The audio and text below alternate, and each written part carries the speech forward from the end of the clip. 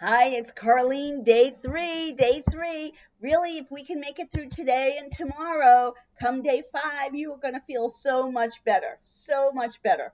But you have to make it through. You have to fight through.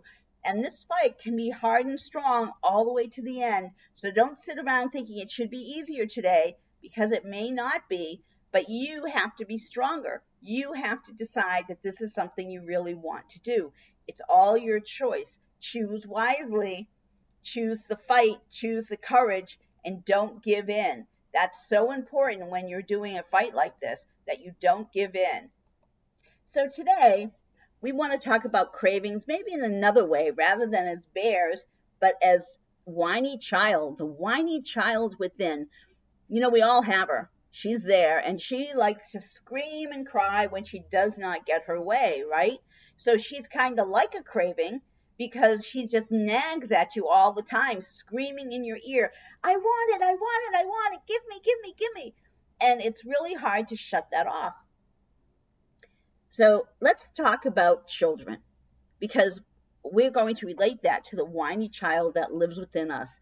That is the sound, the voice of our fat brain who wants us to give in to this craving. We all know that if a child throws tantrums and we give in to that tantrum is going to continue and continue, or just like it is going to continue and continue.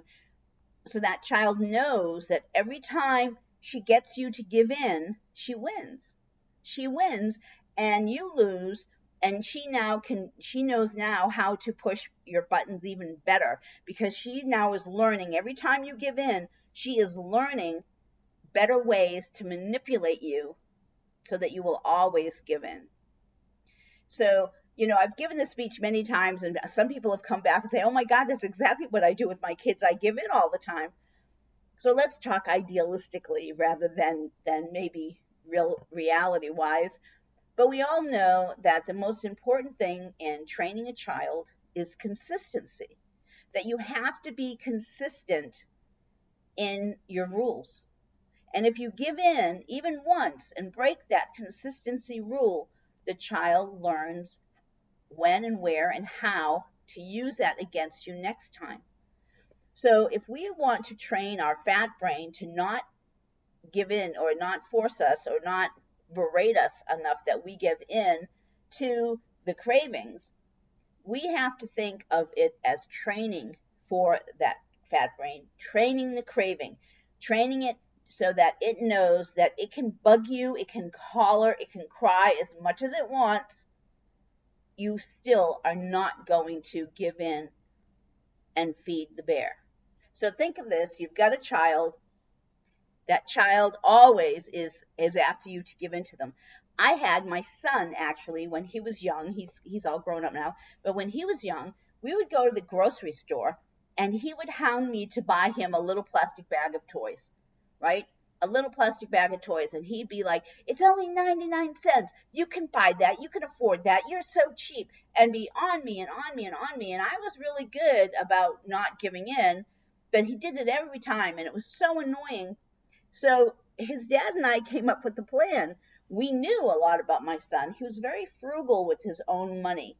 So instead, because I didn't like to be berated in the grocery store, I said to him before we went in, I said, you know what, honey, here's $1. You can spend it on anything you like. He was lost. He didn't know how to get his toy because he wasn't going to spend his own money on it. But I had already given him the $1. And if he came to me and said, I want, I'd be like, I already gave you $1. You have to spend your own money. And this worked for him. It changed him completely. So if we can learn ways to manipulate our own fat brain, that whiny child within, we can get away with not having to listen all the time to it. So if you know that whiny child or that bear is going to be giving you big, sad puppy dog eyes or bear eyes, staring up at you longingly, saying, I want, give me, and going to throw a tantrum any minute, you have to turn your back and you have to walk away. That would be good parenting. That would be good wildlife management. And that would be good dieting sense. You have to walk away. You cannot give in to that whiny child or that mad bear or that screaming brat in the grocery store. You have to stand your ground. And we know that about every other instance in our life. But this is what you have to do today. This is day 3, and you have got to stand up to this.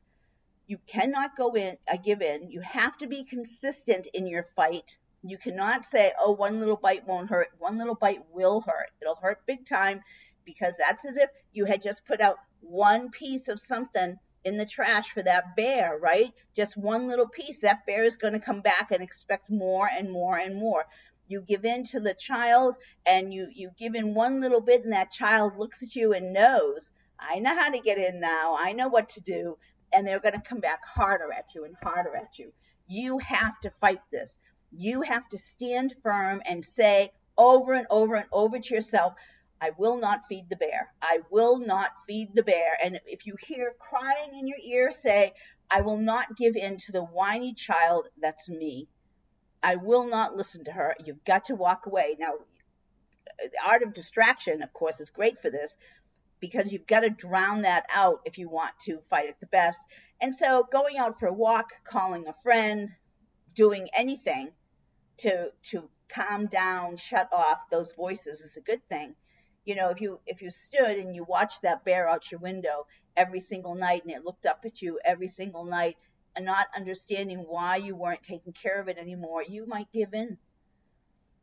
But if you let the bear do his thing and you're not there, it's much easier for you to get over. All right, that's it for today. So tomorrow's day 4. It's our last big fight day. You can do it. You can do it. And then on day 5, we're going to just do a summary and see how far you made it, and how much better you feel. All right, I'll see you tomorrow.